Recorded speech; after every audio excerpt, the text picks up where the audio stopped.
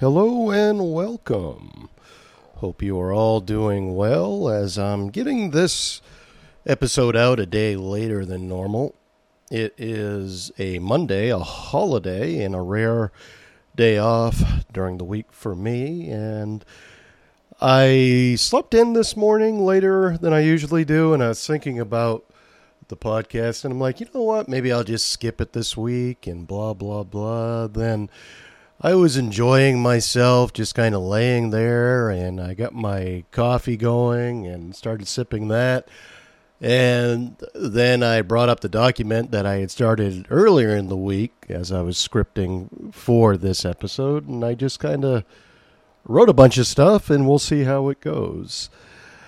Beautiful day here in the Mid-Coast, Maine. I just walked to our local co-op health food store, bought some Hippie Feet popcorn. And my daughter works there as well, but I didn't see her. She's in the background making sandwiches and all that. I was hoping to catch her during our lunch break, but I didn't see her. We are going to my sister's house later this afternoon, and hopefully it'll still be sunny and hot, and we'll jump in the lake. Anywho, I was listening to music the other day, as I often do, and a song came to mind that I hadn't heard in a while. The song being Audioslave's I Am the Highway. I say it is by Audioslave, but this song is truly a gem written by Chris Cornell, the late, great Chris Cornell. He was a lead singer of Audioslave previously. He, as many of you know, was the lead singer and founding member of Soundgarden.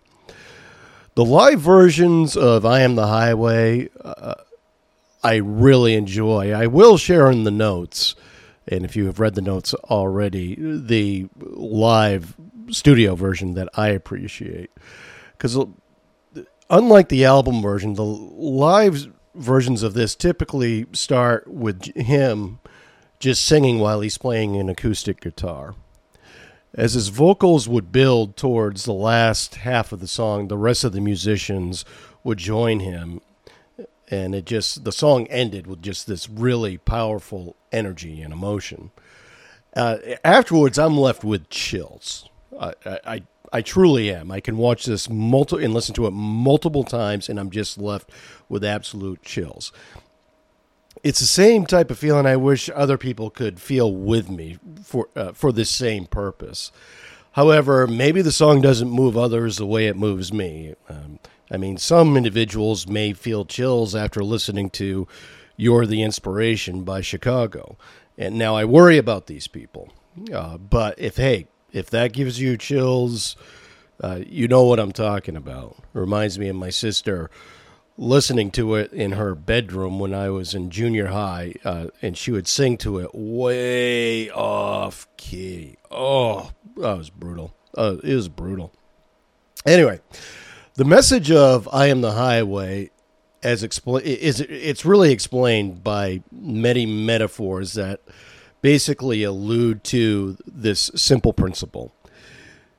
You may not think that I'm that great, but I'm going to do everything within myself to make sure that I feel great about myself. Take the lyrics from the second verse of the song. Friends and liars don't wait for me, 'cause I'll get on all by myself. I put millions of miles under my heels, and still, too close to you, I feel. So, it's like he recognizes what's not good for him. He knows what he needs to do. He needs to distance himself from a situation that is unhealthy for him. But in doing so, he still feels strong towards this person. In other words, as you play games with me, and I know you're not into me, I'm going to force myself to move on in spite of my strong feelings towards you, which will go away with time and distance. We know this.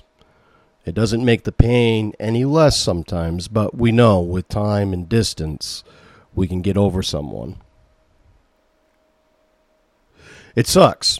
It's an awful feeling to be interested in someone, perhaps be in love with someone, and not have the same feeling being reciprocated. Excuse me, I got a cough. Off to the side for a minute so you don't hear it. Excuse me. The last time I truly fell in love was the year 1999. This was to Rachel, the woman I was married to for 18 years, together with for 20. Right around this time, 1999, in the summer of 1999, maybe the fall, I read a Rolling Stone interview of Chris Cornell. It was a very, very brief interview. He was off doing his solo tour at that point, his first ever solo tour.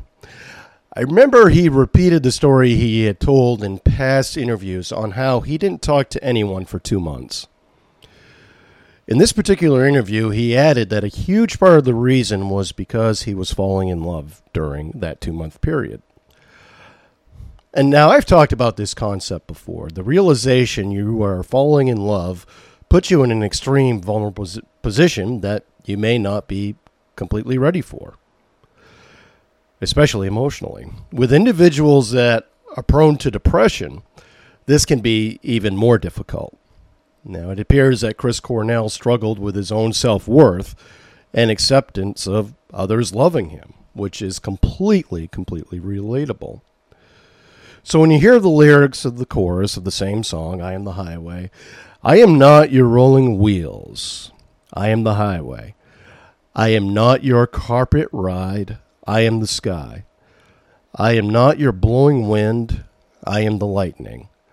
I am not your autumn moon, I am the night. And you are standing there after listening to this with your pants on the ground while being completely and fully taunted. Perhaps you can relate to the times you are practicing self-encouragement during these times of rejection and or loss. It is said that with artistic genius oftentimes comes the reality of emotional and mental struggles. The fact that many of these geniuses die as a result of addiction is a sad testament to the troubling thoughts that they can't escape. In Chris Cornell's case, he died by suicide, hanging himself, so it was really a result of depression, but he did have addiction issues previously. But perhaps during the time that remains a topic of dispute. But anyway, it just shows that often with genius, intense creativity, also comes this emotional pain. What are we left with? We are left with beautiful lyrics and accompanying music, while many times I'm sure these artists would give every ounce of talent, every ounce of success that they've had, just to shake their heads of their personal demons. And kind of switching gears just a tiny bit. So if you're like I have a fifth gear and maybe have like a 4.5 gear, that's what we're shifting to. We're not really shifting to 4. We're shifting to about 4.5. All right. I'm getting metaphorical on you, aren't I? Getting back to the concept of feeling unlovable and alone when you truly aren't, I threw a question out there on the Twitter sphere. This is what I asked. Have you ever found it difficult to walk away from someone who you were interested in, but the feelings weren't mutual? The responses I received are the following. This is from Lady Andanium. I hope I am pronouncing her name correctly. I mentioned her in a previous podcast. Very sweet lady, has a podcast that you should check out. Yeah, I just hope I hope I'm pronouncing her name right. Perhaps Lady Andanium, if you want to send me just a voice recording of how you pronounce your name, I'll take 3 seconds to do. Feel free to do that, but certainly you don't have to. If not, I'll assume I am pronouncing your name correctly. Anyway, her response was, I did, but I stood firm in going no contact. And now, ? I can care less what he is up to. More fish in the sea, and she left a kissing emoji. Yes, she couldn't care less what he is up to. More fish in the sea, kissing emoji. Yeah, some of the kids do the kissing emoji there. To this I responded, this is the best attitude to have. It's like the old cliche of one door closes and two more will open. I hear that often when I have a great job interview and they don't hire me, they refuse me, they hire somebody else. But every time that's happened, other opportunities open up that I'm better suited for, so that's great. And the same can be applied when it comes to dating relationships. I firmly believe that. Another response I received was, when is this show coming on? Tag me with the link. That was at Cat Roden Gogan. I love that name, at Cat Roden Gogan. I don't think I was a follower of at Cat Roden Gogan before that response, but I believe I am now.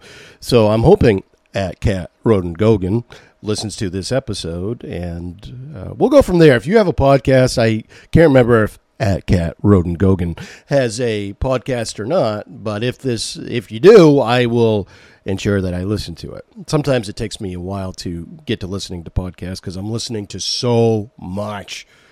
Lately, it's just been straight up music. I haven't because I'm learning songs to play in a cover band that I'm in. But there will be opportunity for me in the future to listen to podcasts that I have yet to check out, and I promise I will.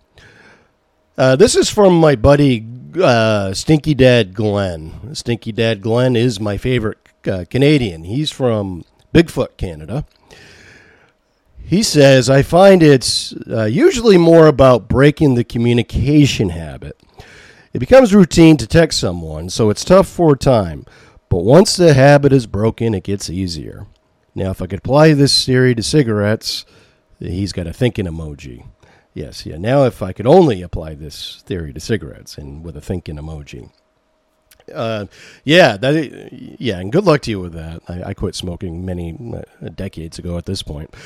But, yeah, you really have to, it's tough to do it, but breaking the habit of communication is kind of key here. And the same thing with smoking cigarettes. Just break the habit of doing it. You'll be fine. You're not going to die because you quit smoking. On the other hand, you're going to die if you smoke. The odds are against you. They are. Okay. Well, I had a grandfather that lived to 105, and he smoked till he was 83. Well, yes, there are exceptions to the rule, but I mean, hey, if I took it, I'm not even going to get into metaphors with that one. Just quit smoking. You know it's bad for you. Anyway, actually, my friend from the state of Canada brings up an excellent point. To truly break yourself from hope, if you can't shake it, this feeling of hope, if you can't shake it, of having a person fall in love with you, is to break off communication. Block them on your phone and social media. Also, you must cease asking your friends about how this person's doing and if they ask about you. Enough. Stop it. It's not healthy. Move on. Check out the other doors that are open for you. And that's all the Twitter responses I received on that question. And I never know what to type on Twitter. Never, ever know what to type on Twitter. It has been a while since I've had a tweet get much attention. However, much like my life of relationships, romance, and intimacy, I do remain hopeful. I know someday I will have a bazillion responses to a simple tweet, such as, for example, if I type this in, boy, my coffee sure is tasting great this morning. Well, some stranger will say, yeah, mine is too. I tried distilled ice water this morning, and wow, what a difference. And another may say, yeah, mine too. I'm trying the beans that are fermented in monkey dung. Wow, what a difference. And I'll get a bunch of retweets of this and new followers, and some may ask me back, what's your secret to good coffee? And to this I'll answer, I buy bricks of Starbucks dark roast at the used food store. And this will spark a side conversation, you see. Now that I think of it, I'm going to post this exact tweet later in the week and just watch my master plan unfold. And by the end of this tweet, which will just get responses for 4 days afterwards, I'm going to get like 110 new followers, I bet. We'll see. I see. And as I press enter after I type the tweet, I may even do a villain-type giggle like, oh, We'll see how that works out. Anywho, today's the 4th of July, and I tell you what, it's been a great weekend of playing music, spending time with dear friends and family. Perfect weather. I mean, so hard today, I really haven't done anything but type this script. I did go to the co-op, as I mentioned earlier, and I sat at a bench, ate a sandwich that I bought at the co-op. I'm saving my Hippie Feet popcorn for later. I bought a little treat for a very dear friend of mine. And I bought this Herber Mate tea. And I think the reason why I'm so hyped up is from that Herber Mate tea. It's like a organic energy drink, so it's good for me, even though it's loaded with caffeine, but it's organic caffeine. It says so right on the can, so I am good to go. Like I said, going to take my daughter to my sister's place this afternoon, see my mom, dad, other family members and friends, hopefully maybe go out on a boat ride, burning fossil fuels for recreation, which I don't agree with, so I'm playing hypocrite on that one, but it's a nice day for it. Just to justify my burning of fossil fuels for recreation, I will jump off the boat in the middle of the lake, which I like to do on beautiful, warmish days. Anywho, keep the feedback coming my way, whether it be positive or negative. It's always constructive, and I love to hear from you. I hope to catch up on other podcasts soon, as mentioned before, and appreciate all of the continued support. Until next time, I love you all, and have a good rest of your week.